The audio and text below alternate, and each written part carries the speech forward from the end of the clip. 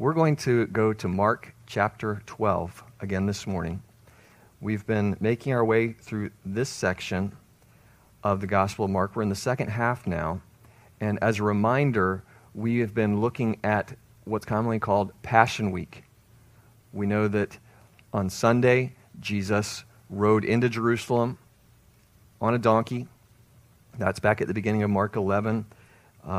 On Monday morning, he cursed the fig tree on the way in. He condemned the temple. We've looked at these passages in past weeks. And then this is our fourth or fifth time talking about Tuesday of Passion Week. There was the lesson of the fig tree. The authorities came and questioned Jesus about his authority. Where are you getting your authority to teach these things, to do these things, to work these miracles? And then he told the parable of the wicked vine dressers at the beginning of chapter 12. And then last time, we looked at the question that the Herodians and the Pharisees brought to Jesus. They asked him about whether they should pay taxes to Caesar. And he used that as an object lesson, the coin itself, to remind us and them that if it bears Caesar's image, give what you owe. Give back what you owe, is literally what he said. But whatever bears the image of God should be given back to God, and that's us. We bear God's image, and so we are supposed to give ourselves back to him. The next group came with their question. That's where we are today with the Sadducees. I'll tell you more about them in a few minutes. But their question has to do with what happens to us when we die. Anybody ever asked you that? Have you ever read or heard that question anywhere? Are we annihilated? Are we in some sort of limbo or soul sleep? Do we just cease to exist? Is there life after death? Thank you for saying no. I appreciate that. These questions are current. They are questions today, but that's what they were talking about back then as well. This group called the Sadducees. They asked him a similar question about what happens to us when we die. I hope you've had a chance to find your place. I'm going to read the passage for us. I'm going to ask you to stand, please, with me. This is Mark chapter 12. I'm going to begin in verse 18. Then some Sadducees who say there is no resurrection came to him, and they asked him, saying, Teacher, Moses wrote to us that if a man's brother dies and leaves his wife behind and leaves no children, his brother should take his wife and raise up offspring for his brother. Now, there were 7 brothers. The first took a wife, and dying, he left no offspring. And the second took her, and he died, nor did he leave any offspring. And the third likewise. So the 7 had her and left no offspring. Last of all, the woman died also.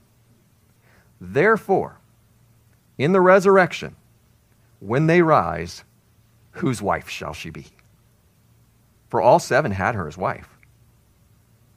Jesus answered and said to them, Are you not therefore mistaken, because you do not know the Scriptures nor the power of God? For when they rise from the dead, they neither marry nor are given in marriage, but are like angels in heaven.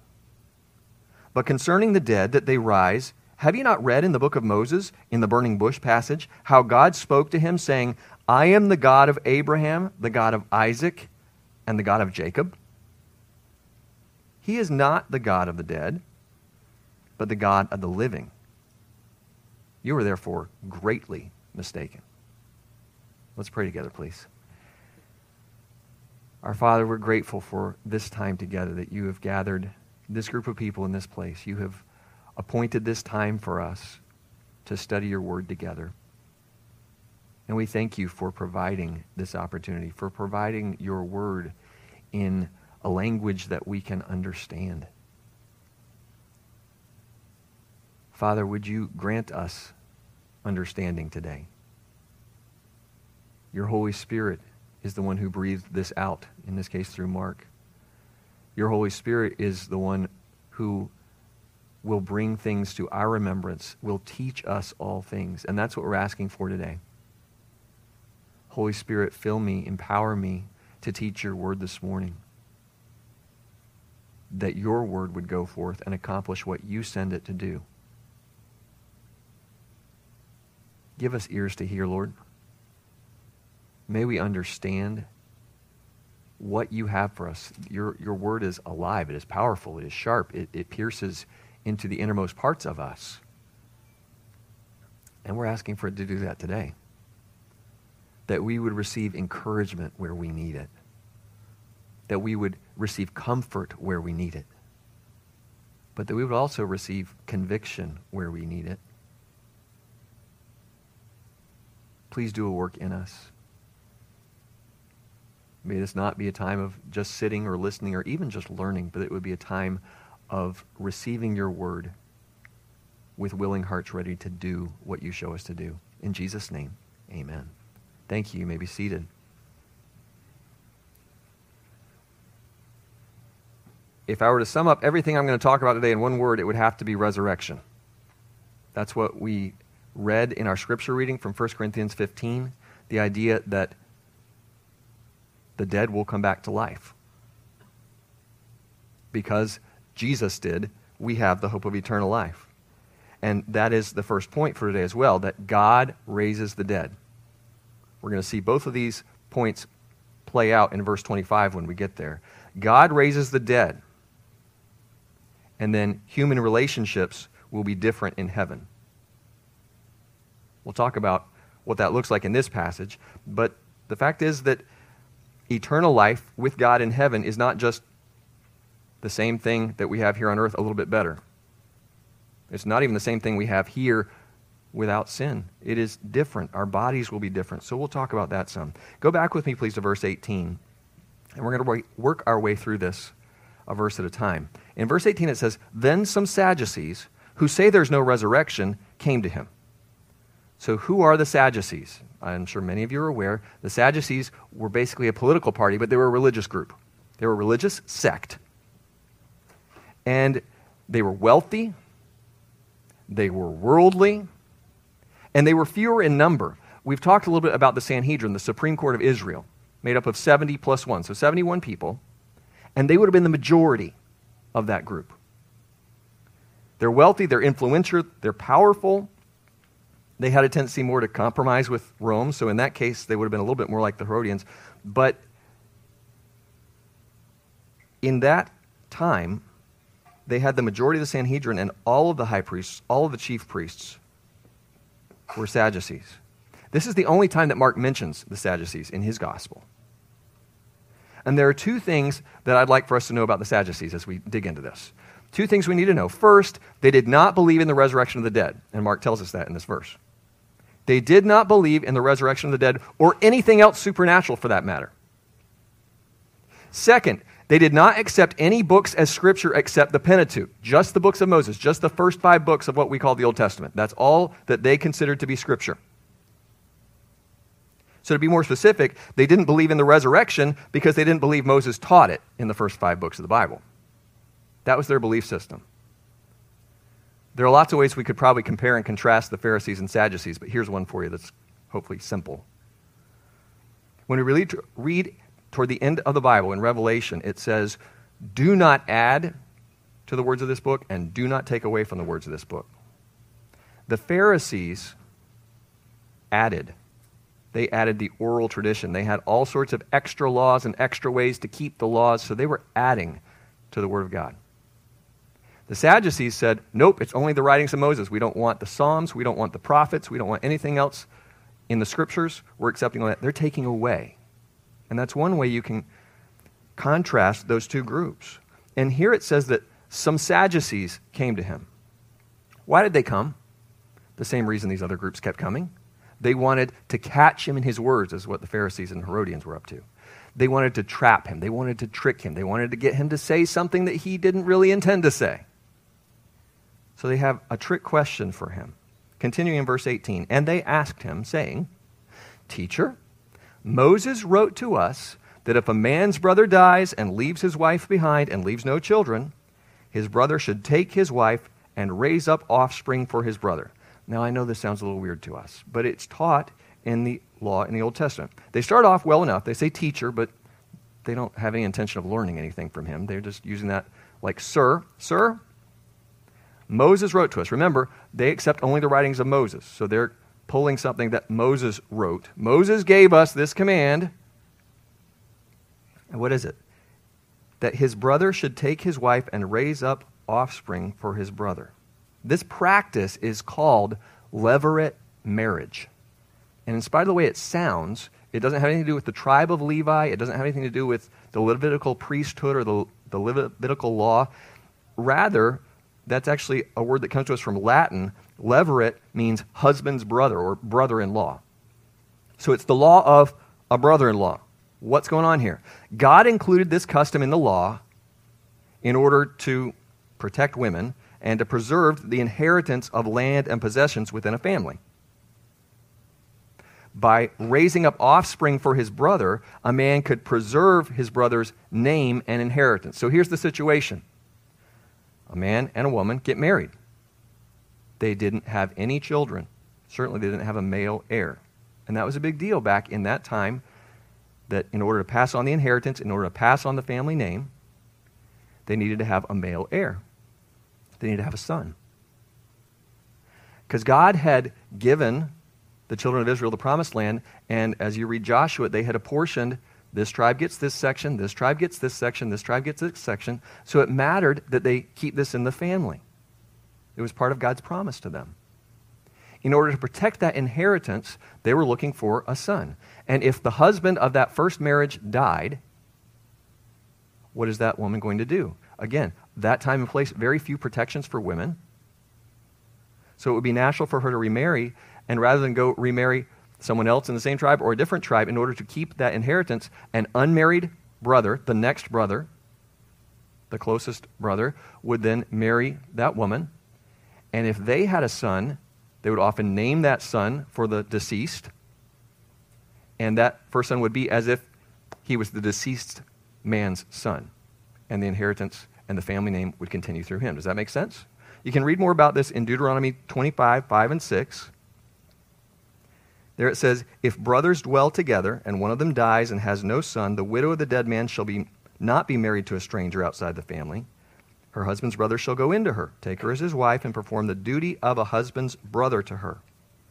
And it shall be that the firstborn son which she bears will succeed to the name of his dead brother, that his name may not be blotted out of Israel. There you go. That's what I was just trying to explain to you in the wording of the Old Testament. Now, if this sounds familiar to you, it should. Because if you've been coming for a while, we studied the book of Genesis, and this came up with Judah and his sons. And we studied the book of Ruth, and this came up with Ruth and Boaz. So this was a custom. Did it happen very often? I don't know, but we have those two cases in which they followed this process. Verse 20, back in our passage in Mark, now there were 7 brothers. Okay. The first took a wife, and dying, he left no offspring. And the second took her, and he died, nor did he leave any offspring. And the third, likewise. So the 7 had her and left no offspring. Last of all, the woman died also. Therefore, in the resurrection, when they rise, whose wife will she be? For all 7 had her as wife. They take a long time to get to their question. They set up this crazy story, which may have really happened, probably not. There are a lot of Bible scholars who think this may have been a question, a riddle, that they posed to the Pharisees on a regular basis, because the Pharisees believed in the resurrection, and they tried to give them a question they couldn't answer. Maybe you've been in conversations like that, where they're just trying to trip you up and ask you a question that nobody knows the answer to. Well, that's the question. In the resurrection, when they rise, whose wife will she be? Quick review. What do they believe? They don't believe in the resurrection. So it's a false premise to begin with. They're saying, if all of this happens here on earth, in the resurrection, since you think there's a resurrection, Jesus, whose wife will she be? If people are following the law of Moses here on earth, and if doing so resulted in multiple men being married to one woman, and if God, see, they're assuming that God intends monogamy, meaning one man, one woman, that's the way it's supposed to work here on earth. They just assume that's the way it should work in heaven. If all of this is true, then how could God possibly sort that out in eternity? How do we know? How would God even know who she should be married to for eternity? If there is even a resurrection, if there is any afterlife. What they're trying to do here is present an absurd riddle,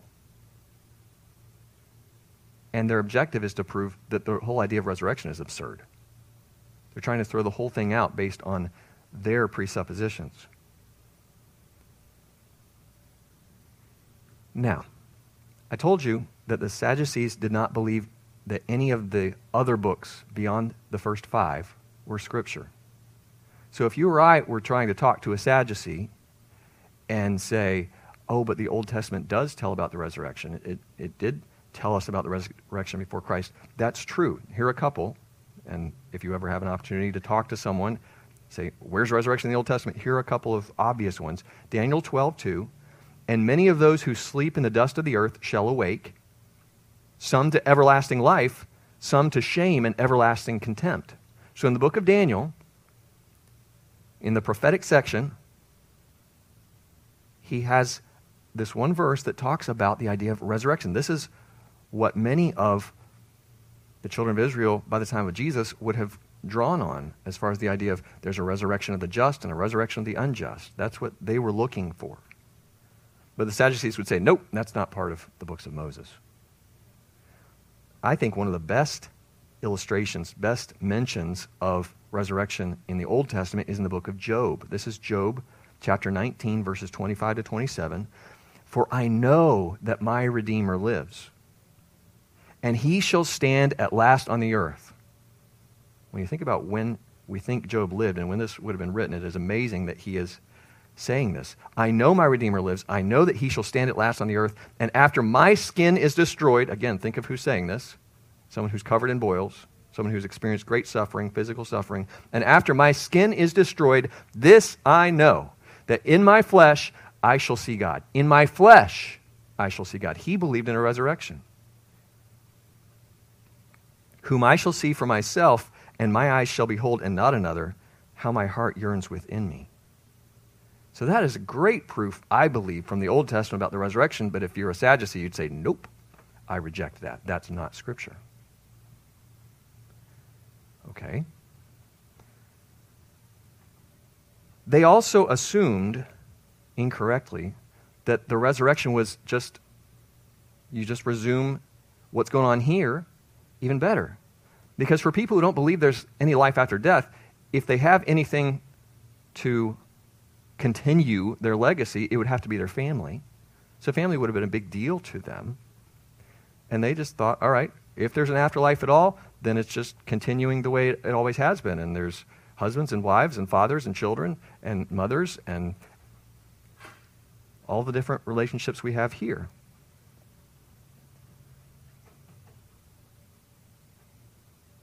What they believed is that when the body died, the soul died.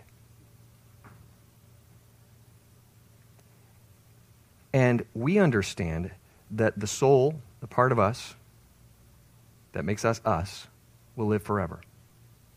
It will go on and on. But what they didn't understand is that we will have a new body for that soul. Some people call this, what you see up here, this is an earth suit. Okay? This is what is appropriate for this life and time. And you have one and I have one. But when we die, we know that that's going to decompose. It's going to go back to dust. But God is going to raise us up, and there is a resurrection body. You can read more about that a little bit later in the chapter we were reading earlier, 1 Corinthians 15. There is a resurrection body that we are hoping for. I don't mean just, I hope it happens, but we have an expectation, a confident expectation. We have faith that we are going to receive a new body that is appropriate, is fit for eternity. So what have we said so far? Life will be different in heaven. It's not just going to be a continuation of everything we've experienced here on earth, the same relationships and everything else. There will be something different. Our relationships will be different in heaven, and certainly our bodies will be different in heaven. Verse 24, Jesus answered and said to them, are you not therefore mistaken? That's an important word. Are you not therefore mistaken because you do not know the Scriptures nor the power of God? Now, so often when he dealt with the Pharisees, he pointed out their hypocrisy. What's hypocrisy? It's wearing a mask. It's pretending to be something you're not. He doesn't actually call them that here, certainly not in Mark. What's he saying? he's saying they're ignorant. I'm not sure that's any nicer, but it's a different take. He's telling them, you are mistaken. What does that mean? Literally, it means you are deceiving yourselves. You are self-deceived. You're believing a lie. Why? He gives two reasons. You do not know the Scriptures, and you do not know the power of God. You are mistaken because of these two things. You don't understand the true meaning of the Scriptures. Because they could have quoted you Moses backward and forward. But they didn't know how to apply that information to their lives. They would have done great at Bible trivia, but not so well at Bible application. And he's saying, you don't know the Scriptures. And what's more, you don't know the power of God. They denied the idea of resurrection. They denied the supernatural.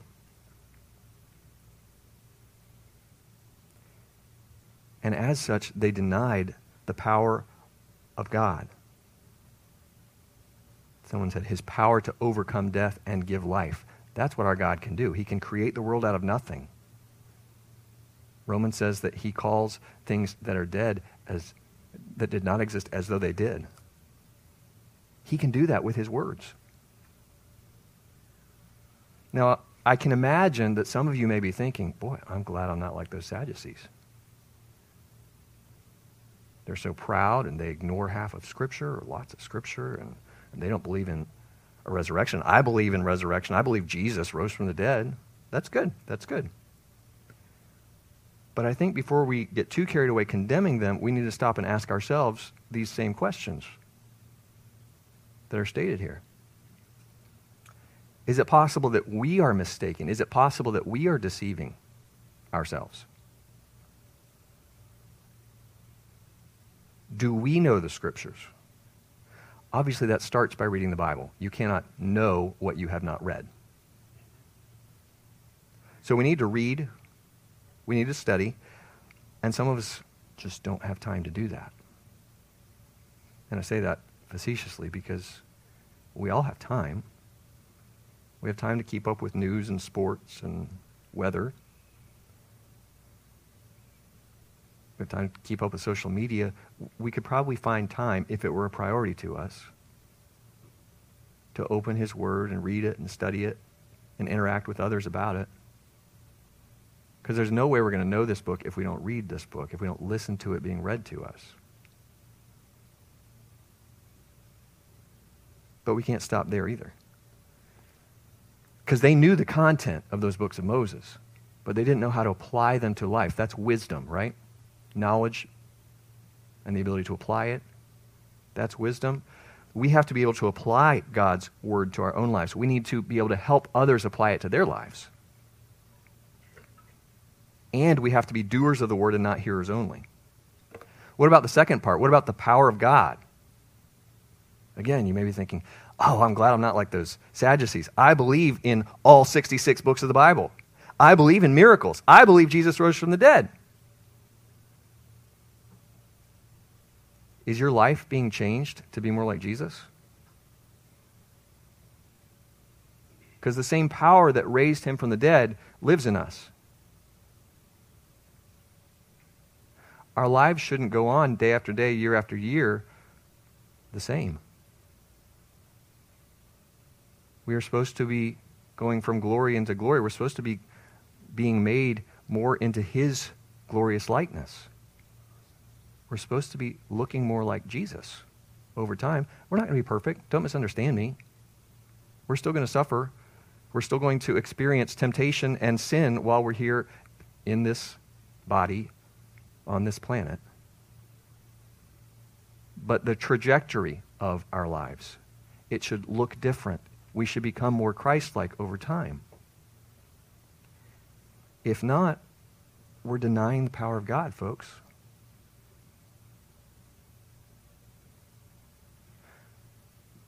When we say we can't get victory over sin, we're denying the power of God.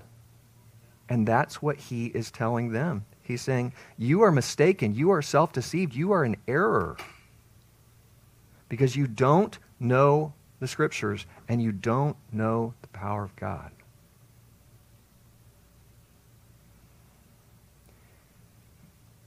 We've reached verse 25, and I told you that both our main points appear here. So let's review them. Number 1, God raises the dead. Number 2, human relationships will be different in heaven. So what does that look like? Jesus has first corrected them, told them where they've gotten off track, and now he starts to answer their question. For when they rise from the dead, they neither marry nor are given in marriage, but are like angels in heaven. The first thing I'm going to point out there is that it says when. When they rise from the dead. Not if they rise from the dead. It's not an uncertainty. Jesus knows when they, and I think he's implying the resurrection of the just, when the righteous rise from the dead. They neither marry, and that means a husband would enter into a marriage contract, or are given in marriage. That would be typically a young lady.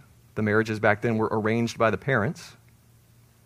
So they neither marry nor are given in marriage. So in the resurrection, there's not going to be marriage, as we understand it. There is not going to be physical intimacy. There is not going to be children being born. In this time, on this earth, God designed marriage to be companionship. Remember, back in Genesis? The first thing God said was not good is that man should be alone. I will make a helper, a completer, one who will complete him. And together, male and female, husband and wife, reflect the image of God. And they work together as one. That's marriage as it's defined in Genesis. One of the reasons for marriage, in addition to that companionship, that intimacy, one of the reasons is to populate the earth. And we read about looking for a godly seed, is the story of the Old Testament, waiting for that Messiah to come after sin entered the world. But there's not a need for additional people to be born. There won't be a need for more babies in heaven because there won't be any more death. The earth isn't going to have to be repopulated, the new heaven and new earth, because there won't be death anymore. Read Revelation, it's great. You get to those last chapters, 20, 21, 22, death will be cast into the lake of fire. Amen? That's good news right there. Babies will not be born. These two ideas, as we approach this, they point out some real flaws in LDS, in Mormonism. Heaven is not going to be you and your new wife populating your own planet. Jesus said, no, we're getting there, that marriage, as we understand it, won't exist, and there certainly won't be new babies born in heaven. Okay? As you read the Quran telling you that there will be many, many wives, no. In fact, you won't even have one wife as we understand marriage. That's what Jesus said. We have to know what the Bible says so that we know the power of God, right? So it seems there's no marriage in heaven. Now, please don't raise your hands. Some of you are thinking, oh, that's good news. Or some of you are thinking, oh, that's awful. How will I get along? So don't tell me which camp you fall into. If you want to set up a time for counseling this week, you just let me know. But what this is saying is that need for companionship, that need for procreation, those don't exist that way in eternity. John MacArthur said it this way: Jesus was emphasizing the fact that in heaven there will be no exclusive or sexual relationships. Believers will experience an entirely new existence in which they will have perfect spiritual relationships with everyone else. That same unity that you're desiring to have with your spouse, we're going to have that, spiritually speaking, with everybody. Because we'll all be believers. We will all be changed into his glorious likeness. That'll be part of what heaven is. Now, let's say a few things that doesn't mean, because I don't want to confuse you. This statement Jesus is making does not mean that you won't recognize other people. I won't even know who my spouse is. No, that's not it. I like how one pastor said it, we're not going to be dumber then than we are now. We're going to know. We're going to recognize people. I will know that I was married to Rochelle. We will have friendship. We will visit together. But what this is saying is that we're not going to establish a new home there in heaven together. We're not going to have any more babies in heaven. That's what Jesus is saying. When he says, like angels in heaven, I told you earlier that there were two things I wanted you to know about the Sadducees. I'm going to add one more. The Sadducees didn't believe in angels or demons. So, when Jesus says they'll be like the angels in heaven, he's describing this is what it's going to be like in the resurrection. They didn't believe that. People are going to be like angels in heaven. They didn't believe that. But he's correcting their wrong thinking. Whatever distinction there is now between angels and people is going to continue in heaven. We'll still know who the angels are and who the people are. Please do not buy into the thinking of the world or Hollywood or anything else that when we die, we get to go to heaven and be angels. That's false. God created a specific number. I don't know how big the number is. It's a big number. God created a specific number of angels at the beginning. When I read Job, I think it happened before the creation of the world. But very early on, he created a finite number of angels. And a number of them, a large number, but a minority of them, we think based on Revelation, a third, rebelled with Lucifer, Satan, and became demons, fallen angels. We can talk more about that and have before. We'll talk about it again on another day. I'm not wanting to get sidetracked too much there. But we do not become angels when we die. Please don't think that. That's not true. But he says that we will be like angels. How so? Angels don't die. And in our resurrection bodies, we will not die. We will live forever with God. Now, he's answered the marriage part. He kind of went in reverse order from what they asked. Verse 26, but concerning the dead that they rise, have you not read in the book of Moses, in the burning bush passage, how God spoke to him, saying, I am the God of Abraham, the God of Isaac, and the God of Jacob? There's his question for them. How does he start off? He's done this to the Pharisees before as well. Have you not read? Now, do you think they had read? This is what they spent much of their daily lives doing, probably. They had not only read what they considered the scriptures, many of them had probably memorized large portions or maybe all of the writings of Moses, because that's what he says. Have you not read in the book of Moses? Why does he pick that? Because he's going to prove to them the resurrection based on the books of Moses, because that's what they accepted as scriptures, and they said, it's not there. We've read it backward and forward. We have large parts memorized. Resurrection is not there. And he says, hang on. Have you not read in the book of Moses, in the burning bush passage? Now, if all they accept as scripture are the books of Moses, don't you suppose they've probably read the passage about the burning bush?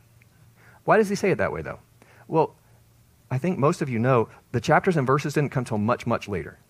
So they had to reference some way. So he says, all right, instead of, in Exodus 3 and 4, he says, have you not read in the book of Moses, in the burning bush passage? That's how he's setting up his question. What did he say? He quotes, I am the God of Abraham, the God of Isaac, and the God of Jacob. Verse 27, he is not the God of the dead, but the God of the living. You are therefore greatly mistaken. So what is the argument Jesus is making? Because it's a very interesting one. Often when we talk about there's a soul, there's part of you that's never going to die, that's true, but that's not what Jesus is trying to argue. He argues for a resurrection based on God and his part, rather than us having a material and an immaterial part. So in spite of the fact, remember, God is talking out of a burning bush that's not being consumed, a miracle in and of itself. Don't know how the Sadducees felt about that. God is speaking to Moses about the fact that Abraham, Isaac, and Jacob, who had died hundreds of years before, 400, 500 years before at this point, God was still their God because they were still alive. Because we think of God eternity past, eternity future. God has always been, God will always be. Yeah, we get that. But in English, we would make the verb tenses, God was their God back when they were alive. But that's not what it says. It says God is their God. God is still their God even though they've died. Why? Because they haven't stopped existing. They still exist. Abraham, Isaac, and Jacob are still alive. That's his point. Why? Why does that matter? God made promises to each of these men. We call them covenants. Fancy word.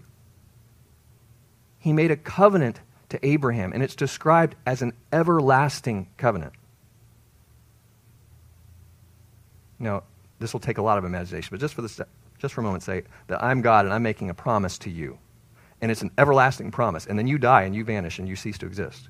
Is that an everlasting promise? Somebody say no. No, it can't be an everlasting promise if I can't fulfill it for eternity. So for God to be able to make this promise, and it's an everlasting covenant, that means that Abraham, Isaac, and Jacob will exist forever. So even though they don't have their resurrection bodies yet, the immaterial part of them, their soul, is with God. And he says, I am the God of Abraham, Isaac, and Jacob who are dead. I like what Kent Hughes wrote in his commentary. God is not the God of that which has ceased to be. He can't be. He makes eternal promises because he's an eternal God, but he made us once we are born. The soul lasts forever.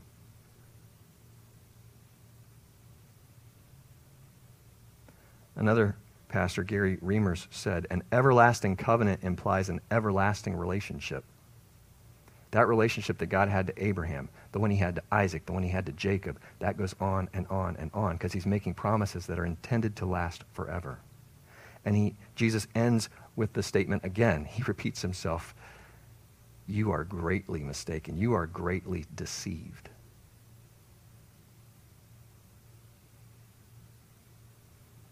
And Mark doesn't tell us their response.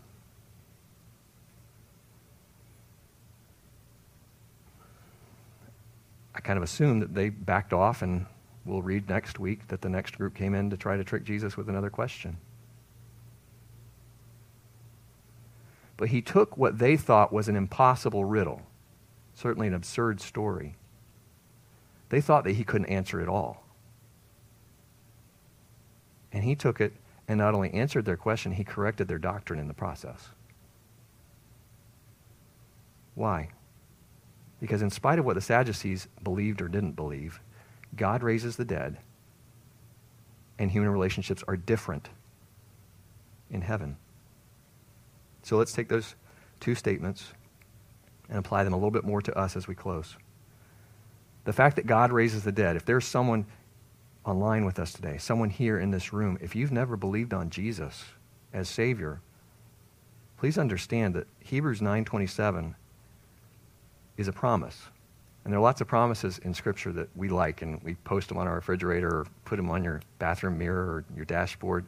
This one says, and as it is appointed for men to die once, but after this, the judgment. What's the promise there? People die. And after death comes judgment. That's a promise. God is judge. And he will judge rightly. And God, to be holy and consistent with his person, has to judge sin. Romans 3:23 says the wages, the payment for sin, the payment due is death. It's 6:23, yes, I'm sorry. The first part of 6:23 talks about the wages of sin being death. Somebody had to die for my sin. And somebody had to die for your sin. And thanks be to God that he sent his only Son, Jesus Christ, to die in my place. He took the punishment for my sin so that God, as a righteous judge, could look and say, guilty, and I was, and you are.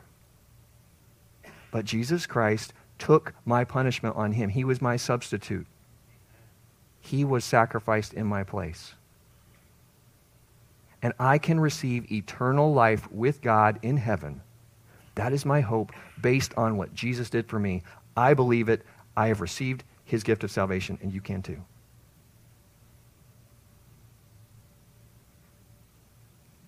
Believers, do you believe in the resurrection?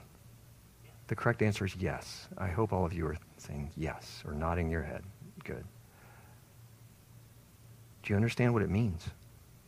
We've just scratched the surface today, but the importance of the resurrection, our faith depends on it. That's in 1 Corinthians 15. Our hope depends on it, according to Titus 2. Our justification depends on it, according to Romans 4. Our sanctification depends on it, according to Romans 6.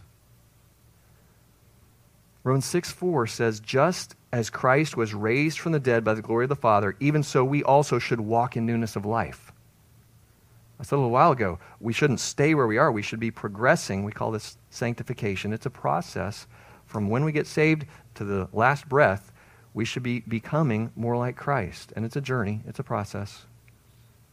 Has its ups and downs because of our sinful flesh. But this is saying that he was raised from the dead by the glory of the Father. Even so, we should walk in newness of life. The character of my life is based on the resurrection. Has the fact that Jesus rose from the dead even entered your mind in the last 6 days? I hope it has. But we can get so caught up in the here and now that we don't think spiritually. We don't think eternally. And if nothing else, if this passage can get us to think again about eternity and resurrection and salvation, then this has been time well spent this morning. Would you bow your heads and close your eyes?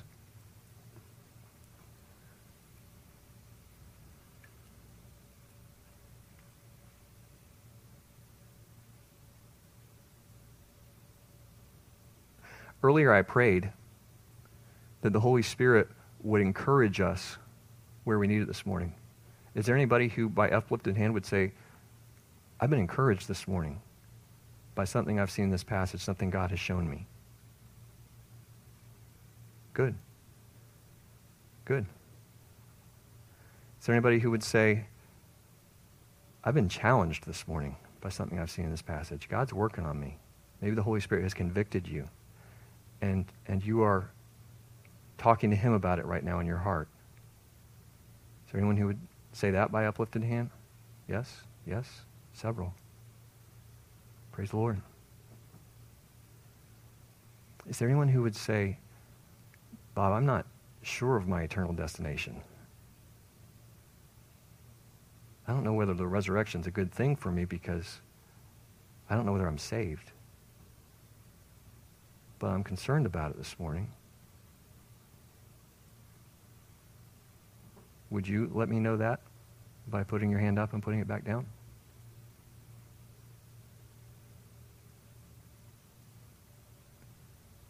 Our Father, you know our needs. Thank you for the encouragement that you've offered some here today. We need it in this dark world around us. And how great to know that our God is powerful. How great to know that he has given us his word. How great to know that we have the hope of eternal life because of the shed blood of Jesus Christ and the fact that you raised him from the dead.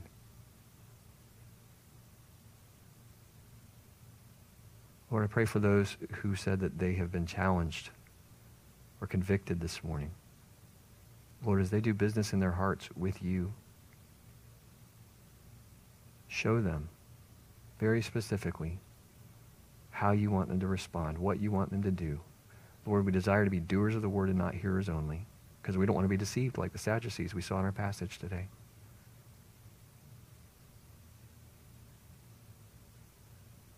So I pray that you would make that path clear and that we would be an encouragement to one another in walking in your truth and walking in your ways.